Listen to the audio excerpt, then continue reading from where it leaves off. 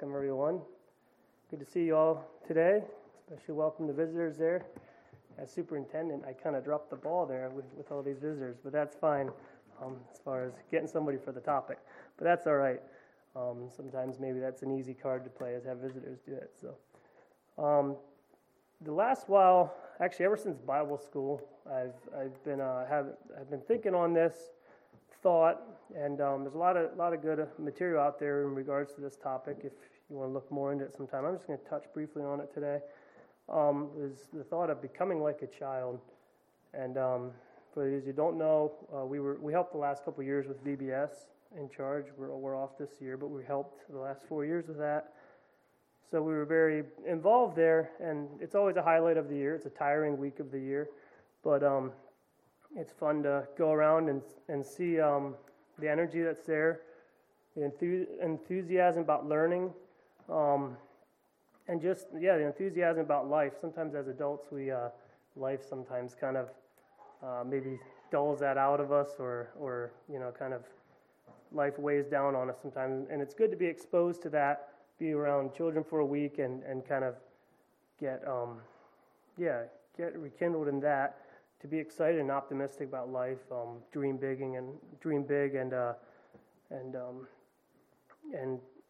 sometimes we maybe overthink things as adult and get caught up in that.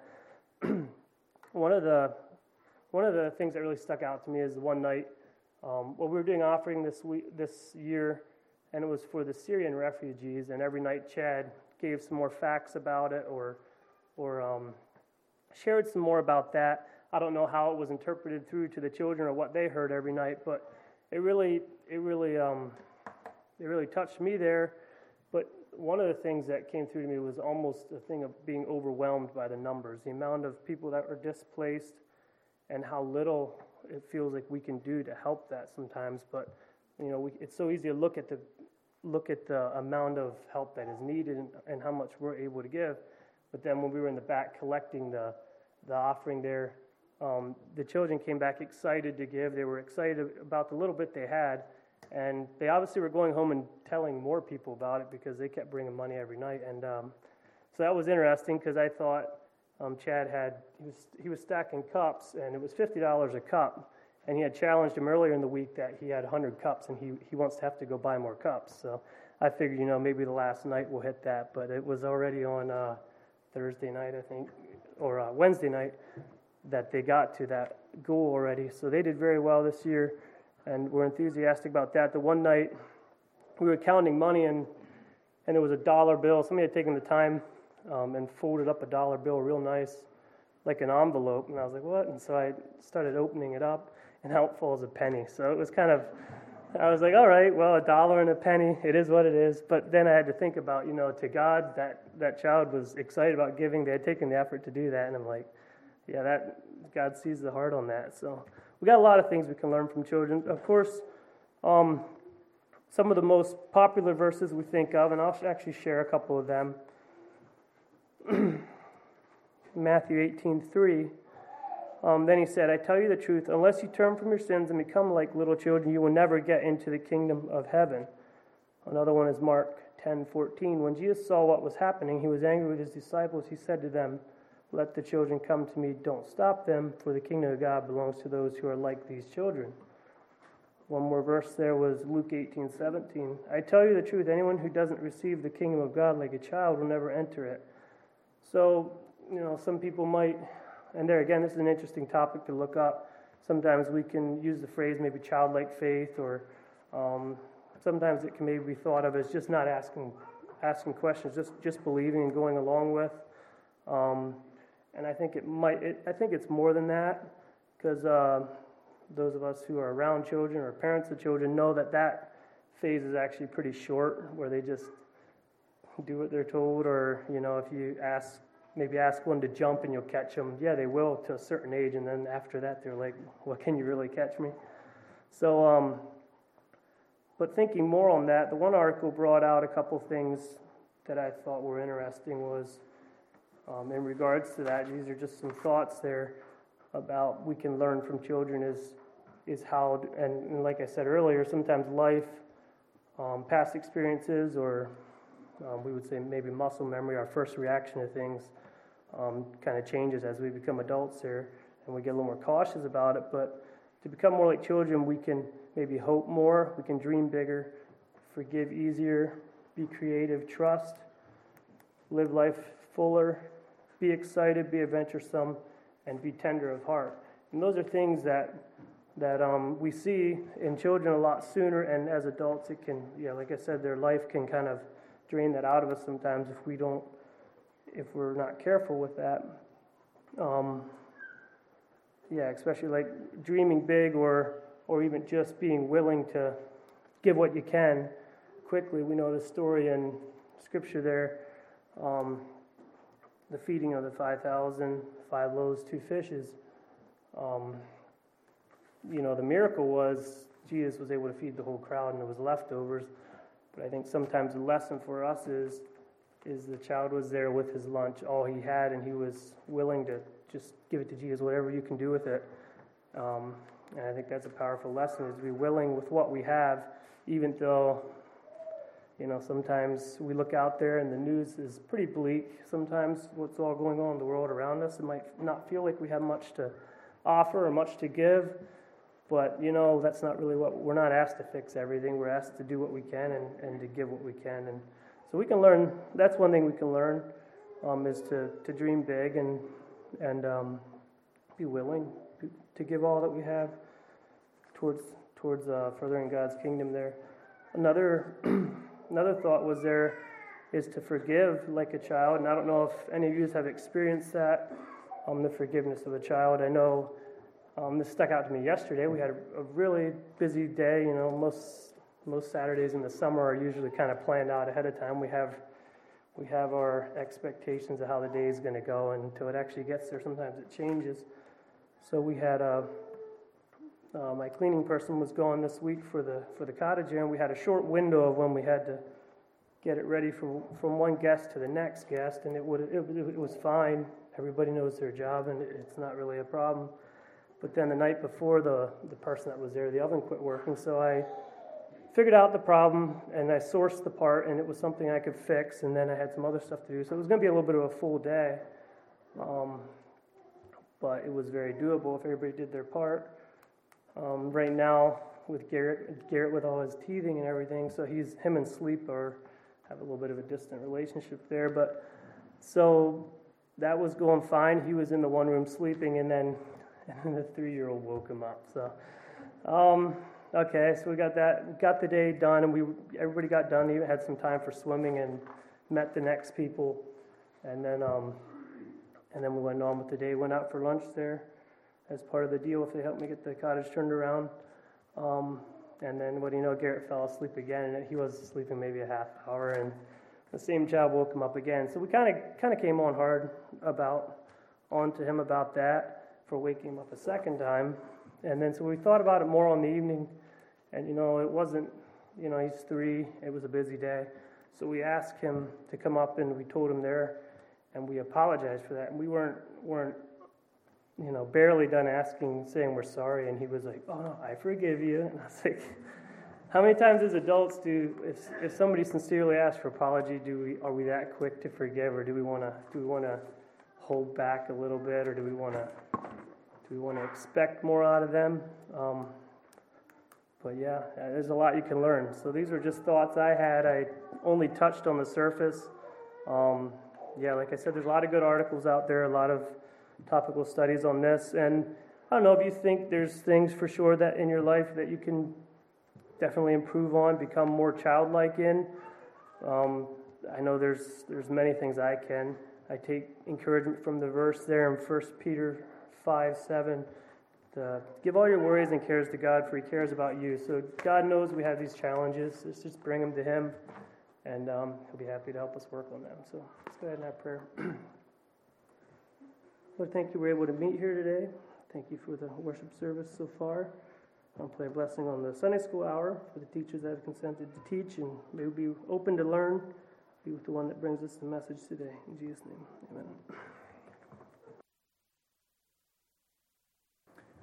Before Before we pray, I wanted to make you aware, Lorena is planning to travel out of the country. Lorena, I didn't give you a warning, but do you want to tell us a little bit about what your plans are?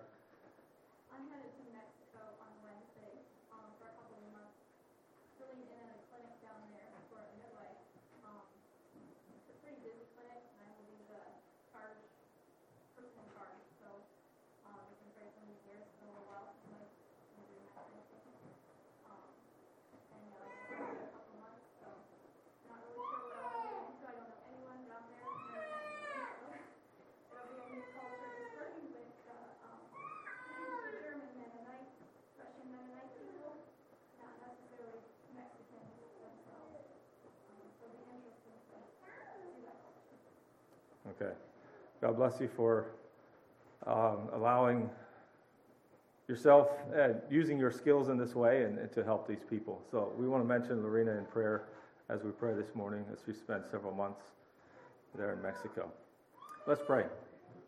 Gracious Heavenly Father, we're thankful that we can gather together this morning as a church, as a community of believers, as we study your word, as we hear your word.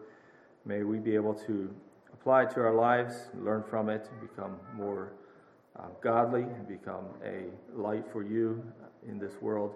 We especially want to ask you this morning to just bless Lorena. She travels this week. May you keep her safe in her travels to Mexico and use her and the skills that she has to be a blessing and a help to the people there. May she find opportunities to minister to them spiritually as well, and encouraging them and helping them. And may you just give her wisdom and understanding with her role as a leader there in that clinic.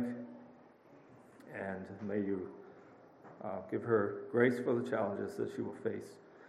Just bless Lauren this morning as he brings the message now. May you enable him to speak clearly what you've laid upon his heart. May he be able to take your word and apply it correctly to our lives. And we look to you to speak through him. And we want to be open to hearing what you have for us today. We pray this in Jesus' name. Amen. You may be seated. Thank you.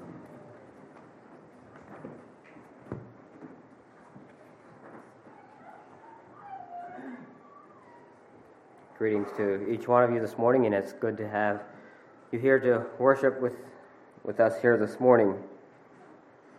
For you that haven't been here the last few months, we're going to be continuing the study I have been doing on the book of James.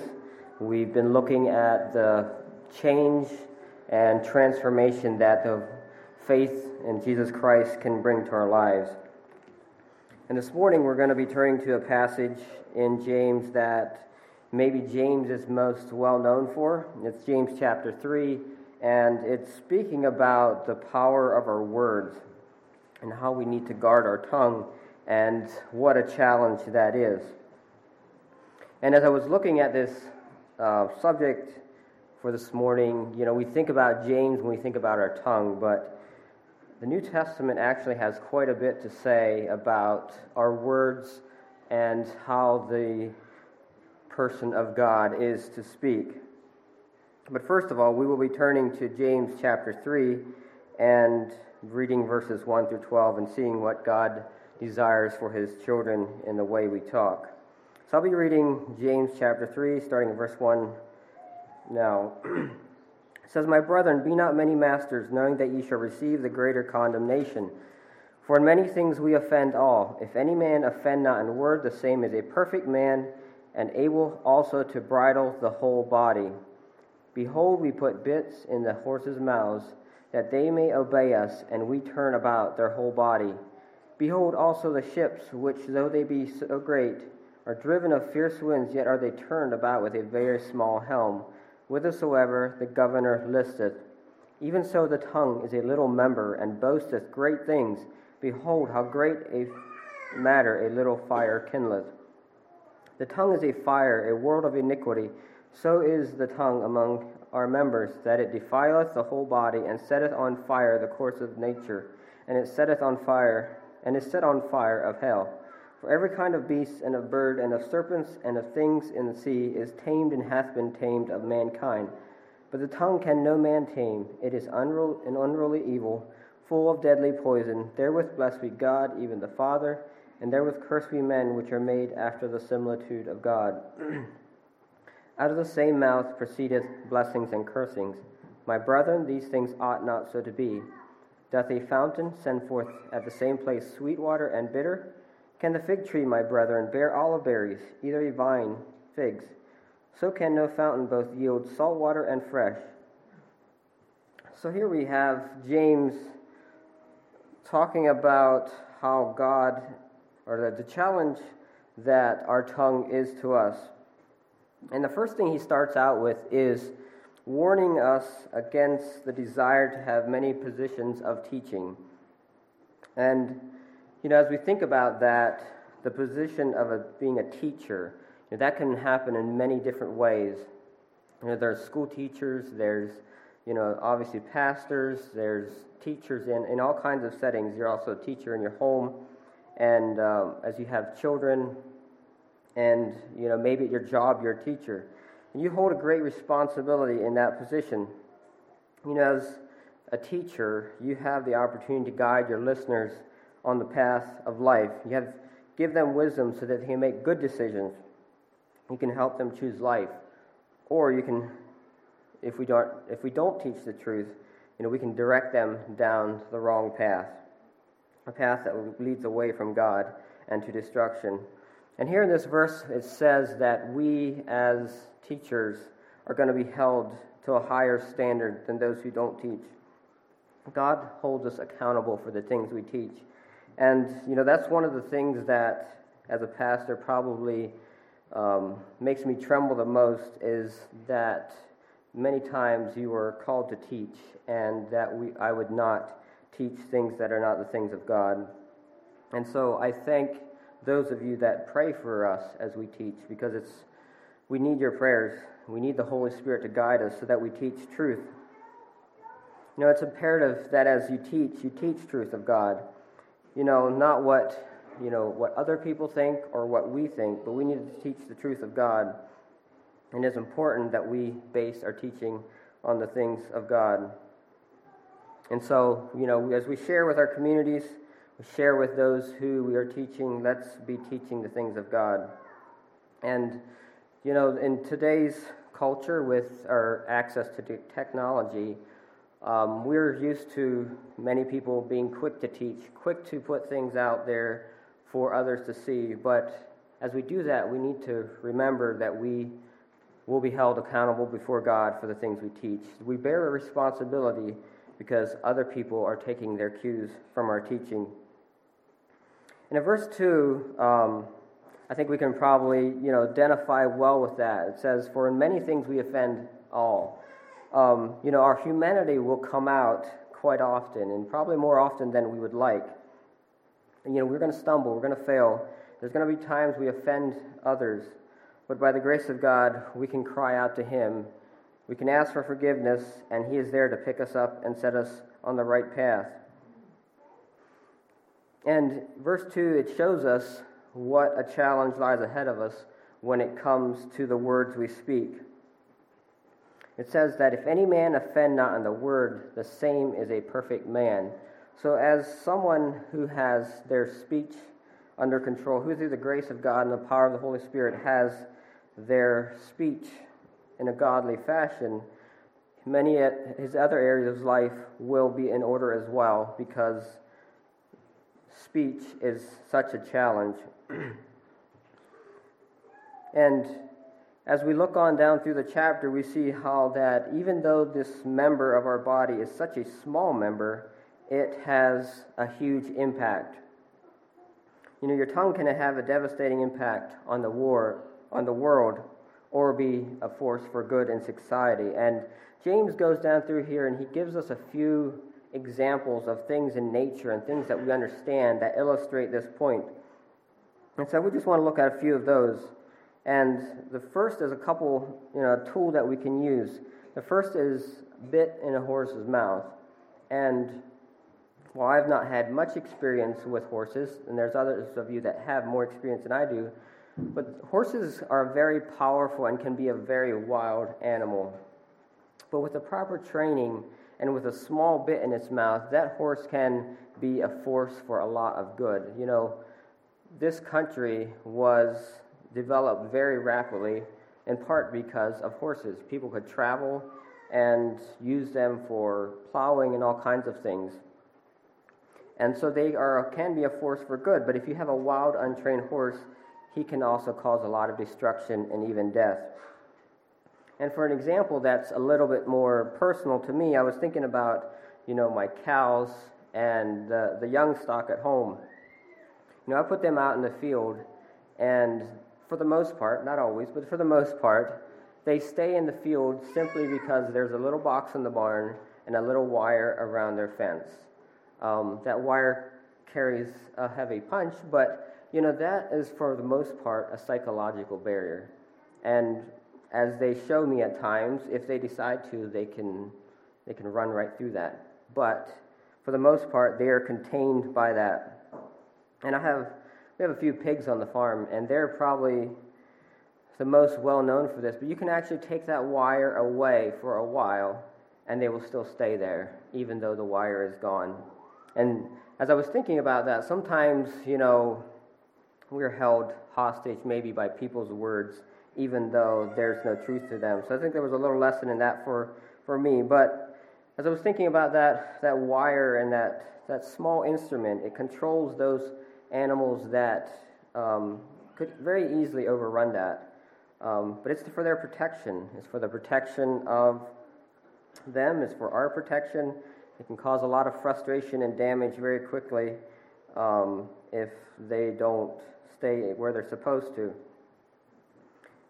The other instrument that James refers to that's a little instrument but has a huge effect is the rudder of a ship. You know, the ships are a very massive piece of equipment. And I looked into the biggest ship, the longest self-propelled ship built in history was built in the late 70s. This ship was, I think it was called the Seawise Giant, was over 1,500 feet long and 225 feet wide. It was a crude oil tanker that could hold 4.1 million barrels of crude oil. The loaded weight of this ship was over 720,000 tons when fully loaded.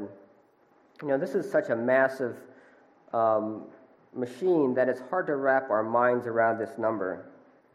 Yet in the comparison to the ship's weight, the rudder only weighed 230 tons.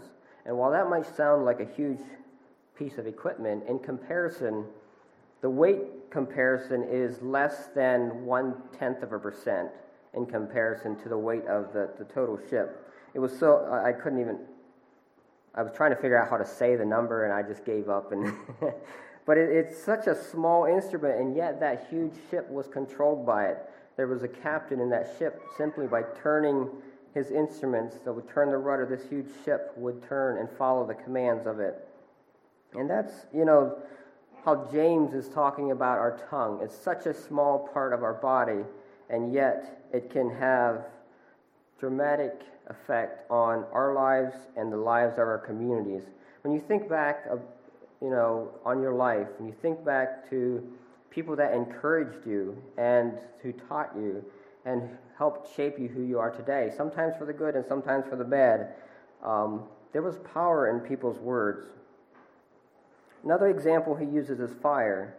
And I was thinking about two fires as an example. On the same day, in October 8th, 1871, there was two Midwestern towns that suffered a tragic fire. There's one of those fires you probably all know about, and that was the Great Chicago Fire that burned 1/3 of the city of Chicago and caused the deaths of approximately 300 people. It also destroyed 17,000 buildings and left 100,000 residents homeless. And in today's dollars, the damage was $4.7 billion. The second fire was only 250 miles north of Chicago, and it was called the Peshtigo Fire. And that is still the most devastating forest fire in the United States history. In the span of 2 hours, it caused the deaths of anywhere from 1,500 to 2,500 people. The number is still unknown. And destroyed or burned 1.2 million acres, an area the size of the state of Connecticut. You know, as you think about the massive scale of destruction that those fires caused, James is warning us that our tongue can have the same effect as those fires. It can cause a massive amount of damage and devastation to the people around us. You know, if we allow revenge and bitterness, envy, wrong assumptions and gossip and many of those things, if we let those spread in our hearts, they can spread from us to other people very quickly if we do not control the use of our tongue. I did some calculations and thought about if I told 5 people something today, and those 5 people told another 5 people, and then it just kept going. If you went through that cycle 10 times, it would spread to the whole world. So that tells you how quickly news can spread. And with today's technology, it probably would spread even faster because that's just a multiplier. So our words can be very, very effective in spreading good or spreading things that are not so good. As I think about that, we think about 2 examples in the Bible. In the book, The Power of a Woman's Words, the author points to 2 examples from Scripture that we can look at to see the contrast that we're talking about here. And the first one is the prophetess Deborah. She was the prophetess during the time when the people of Israel were oppressed by the Canaanite king Jabin. Jabin had a very powerful army that included 900 chariots of iron, and Judges tells us that he oppressed the Israelites mightily for 20 years. And this brought the Israelites to their knees, and it caused God to cry out to God for help. And, it's as I was thinking about that, being oppressed for 20 years, we quickly read over that and think maybe it wasn't that long of a span of time. But when we all had to sit at home for a couple months, I think maybe that gives us a little idea of being held captive by a force like the Canaanite king here. And so we can maybe appreciate when we think about being held captive for 20 years and why these people cried out to God for help. And Deborah was there as a leader to help deliver these people. And so she called up Barak and told him that God wanted him to go up and fight against Sisera. But Barak was not too enthused about this idea. He was afraid, and he said, "I'll only go if you go." Now, Deborah had a choice here. This leader of the Israelite army was too scared to go, and she could have belittled him. She could have said, "You're too scared, we'll find somebody else." But instead, she encouraged him. She went with him. She was supportive of him. And she came alongside Barak, and there was a mighty victory won for God that day. The Israelite army was able to go on and defeat the army of Jabin because of Deborah's willingness to work with Barak in doing God's will that day. The other example is Miriam. Miriam is somebody that we might be a little bit more familiar with. She was also called a prophetess in the life of the nation of Israel. She was the sister of Moses and Aaron, and most likely was the sister that took Moses down to the Nile River and hid him in the bulrushes. As a young girl, she watched over her little brother there and protected him. But now, 80 years later, she has a little different attitude. As Moses and Aaron were leading the Israelites to the Promised Land, she was also assisting them. And so they started to envy Moses for his position. They started to speak out against Moses because his wife was not an Israelite. They started to speak ill of him. And this made God very angry. And he came down and spoke to them in the cloud. And when the cloud disappeared, Miriam was covered with leprosy. And Moses, being the meek, humble man that he was, he cried out to God and begged that he would forgive Miriam for her sin despite what she had just done to him. And God granted Moses' request.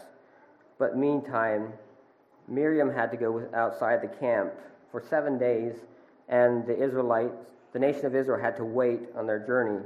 So here, by Miriam being envious, using her tongue in a negative way, she stopped the whole nation of Israel in their tracks. And we can see that, here was two women that had the power to either bring victory to Israel or to bring defeat and discouragement. So let's use our tongue for encouragement and building each other up. The next section there we see down toward verses 10, 11, and 12, we see how that our speech can be very hypocritical at times. We have a small member of our bodies that produces results that are at the opposite ends of the spectrum. We can sit here in church this morning, we can bless God, we can praise God, we can sing His praises, and yet, we leave the house of worship, and sometimes maybe we haven't even left yet, and we proceed to condemn those around us. Maybe we're feeling frustrated with our coworker, our cantankerous boss, the annoying neighbor, those who hold different worldviews, our politicians, whoever, maybe it's a pastor or teacher, and we begin to criticize them. Whatever the case may be, our words are so different than the ones we just spoke about our Savior. So James asks us a sobering question. Can a tree produce two different fruits? Do we go out to the apple tree and find apples and oranges? Do we go to the peach tree and find peaches and mangoes? I think we'd all say no to that. That's a basic law of nature. You won't find different fruits on the same tree. And so that's what James is trying to illustrate here for us. We produce what is inside of us. Our speech is evidence of who we are. And the fruit that we produce tells God and tells those looking on what kind of person we are. We can't expect to speak well of God and then speak ill of others and be victorious in our Christian life. If we are talking in ways that are ungracious, we have allowed the well of our hearts to be contaminated by the devil. And we need to allow Christ to cleanse our well and our hearts of sin so that pure, refreshing words can come from us once again. Ungracious words come from a contaminated source. And so, if we're speaking ungracious words, unfortunately, we've probably been contaminated with something other than it's of God. If we find ourselves struggling with this, we need to take a look at our hearts and minds and think about what we are allowing into our lives. And the things of God will not produce speech that is ungracious, angry, and condemning. So I just want to look for a few points, turn to another scripture, look at a few points what the speech of the redeemed will look like. And for that scripture, I want to turn to Ephesians 4, and we'll be reading verses 22 to 32.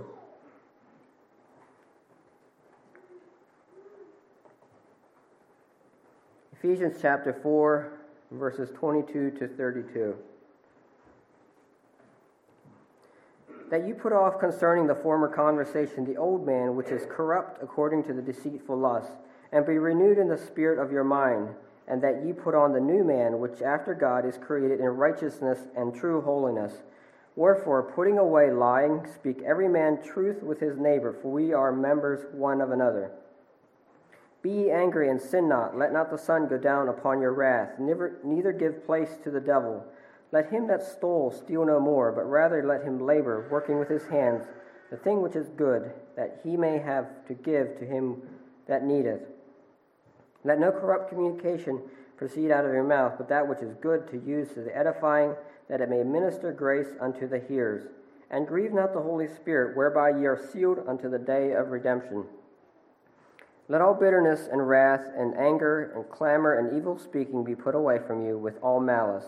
And be ye kind one to another, tender-hearted, forgiving one another, even as God, for Christ's sake, hath forgiven you.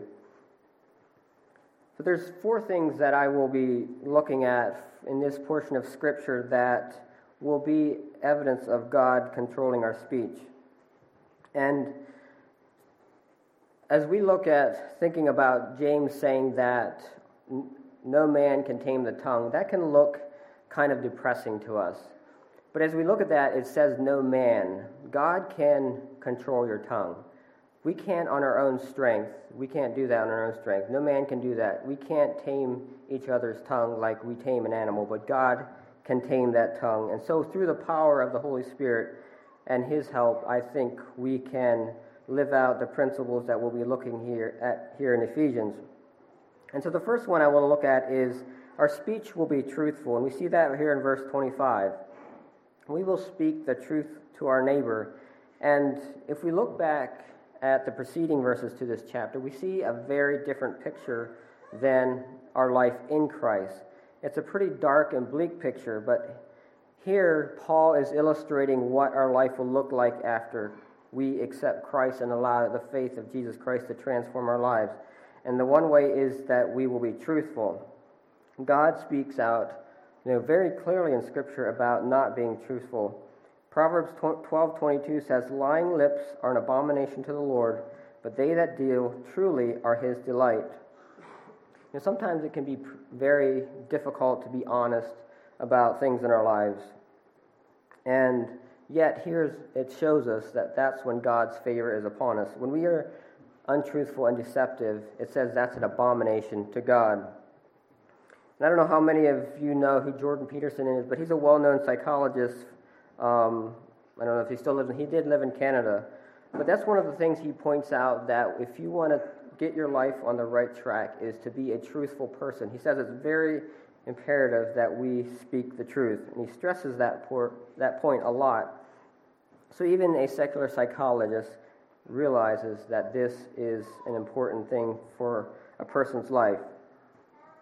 But we also need to be mindful that we need to speak the truth in love, which is just a few verses back in Ephesians 4:15. It talks about speaking the truth in life. Sometimes we like to speak the truth, but it's not very loving. So we need to be sure that we combine those two. It needs to be done in a spirit of love when we are speaking to other people. Our old nature tends toward deception. We want to say things that are favorable to ourselves and paint us in a good light. But when we are a child of God, our focus shifts to God and away from our own lives. After we are made new in Him, we want to lift Him up, not ourselves. Looking at verse 29, our speech of a redeemed person will be wholesome. It says, "Let no corrupt communication proceed out of your mouth, but that which is good to the use of edifying, that it may minister grace to the hearers." So the opposite of corrupt is a wholesome conversation. And if we glance over into chapter 5 of Ephesians, Paul talks some more about our words. In verse 4 of chapter 5, he says, neither filthiness, foolish talking, nor jesting, which are not convenient, but rather giving of thanks. So Paul is pointing out here that we should be, instead of having empty, frivolous conversations, let it be filled with thanksgiving. And he talks about sins there in the first 3 verses. And so not only is it not wise for us to not do these sins, but it's also wise for us not to make light of them or to talk foolishly about them. But we are to have a heart of gratitude. We're to be giving thanks. Our hearts should bring forth thankful conversations. Also in Matthew 12:36, it says, "But I say unto you that every idle word that men shall speak, they shall give account thereof on the day of judgment." Our words not only affect our lives today and the lives of those around us today, but they also will affect our future destiny. We need to be aware that God is taking notice of the words we use. In Matthew 15:11 says, "Not that which goeth into the mouth defileth a man, but that which cometh out of the mouth defileth the man." Here in this setting, Jesus was talking to the Pharisees, and they were worried about the disciples not washing their hands before they were eating. And while that was a valid concern, I think we all value hygiene and being cleanly. There are things that are of higher value than that. Jesus reminds us that, that the spiritual is what is important. That's a good reminder for us to consider that it's although it's wise to pay attention to our diets, pay attention to our physical bodies, Some days, though, that physical body is going to perish. There's no denying that, but our spiritual life will remain for eternity. So let's be mindful of the spiritual food that we eat so that the things that come out of our mouth do not defile our bodies. And also in verse 29 is the thought of edifying words. And edifying is building up or teaching. So the child of God will help to build up those around him. He will have a speech that will help others be established, that will help them make wise choices, and help them in their walk on this earth. You know, we see here Paul here giving the contrast of words that destroy versus words that build up. You know, God has a mission for us as his children, and that's to, be people that share life, people that share hope to those around us, to help them be established and build on the foundation of Jesus Christ. You know, we can do that with our words as we associate with people in our communities. And also in Proverbs 1:26, it says, "Pleasant words are as in honeycomb, sweet to the soul and health to the bones." I think that's very true. And then lastly, in verse 31, it talks about evil speaking, which I think would be slander. You know, in our current climate, in our current culture, this is something that we have to be very aware of. People having very different viewpoints, slandering each other, trying to make their points. I think we as Christians need to be very careful how we speak of others. We do not want to speak ill of those that are in our country, in our world, in our communities. You know, God is a God of peace and kindness, not of evil speaking. You know, just we can very easily be pulled into talking ill of those who we may disagree with. But God calls us to be loving and kind, even those that treat us wrongly. You know, as James said in our text for today, how can a spring produce good water and bad at the same time? You know, that just doesn't work very well. You know, so as we experience the grace and love of God in our life, how can we help but do the same to those around us? You know, if our hearts are filled with Jesus, we will want to show that love to Jesus. And so we see in this passage of Scripture that Paul quite a number of times mentions that as we become a child of God, we will have a new way of speaking. We will speak truth, we will talk in ways that build up, we will edify, and not tear down. You know, so in closing, as I studied this topic of our tongue again, and how we as children of God are to relate to others and to God with our words, I was, first of all, made very aware of the areas of my life that I need to grow in, and just how many ways that Scripture really talks about this topic. I was surprised how many verses and Scriptures point out the need to have wise and upbuilding speech. So I would just encourage you all this morning to take a look into the Word and allow the Holy Spirit to speak to your life in this area. And I just want to leave a verse with you this morning, which comes from Colossians 4:6. It says, "Let your conversation be always full of grace, seasoned with salt, so that you may know how to answer everyone." Let's bow our heads for a word of prayer. Dear gracious Heavenly Father, we bow before you this morning, and we recognize and acknowledge the challenge that our words can be. And we just cry out to you this morning for the power of your Holy Spirit to dwell within us, to guide us as we speak.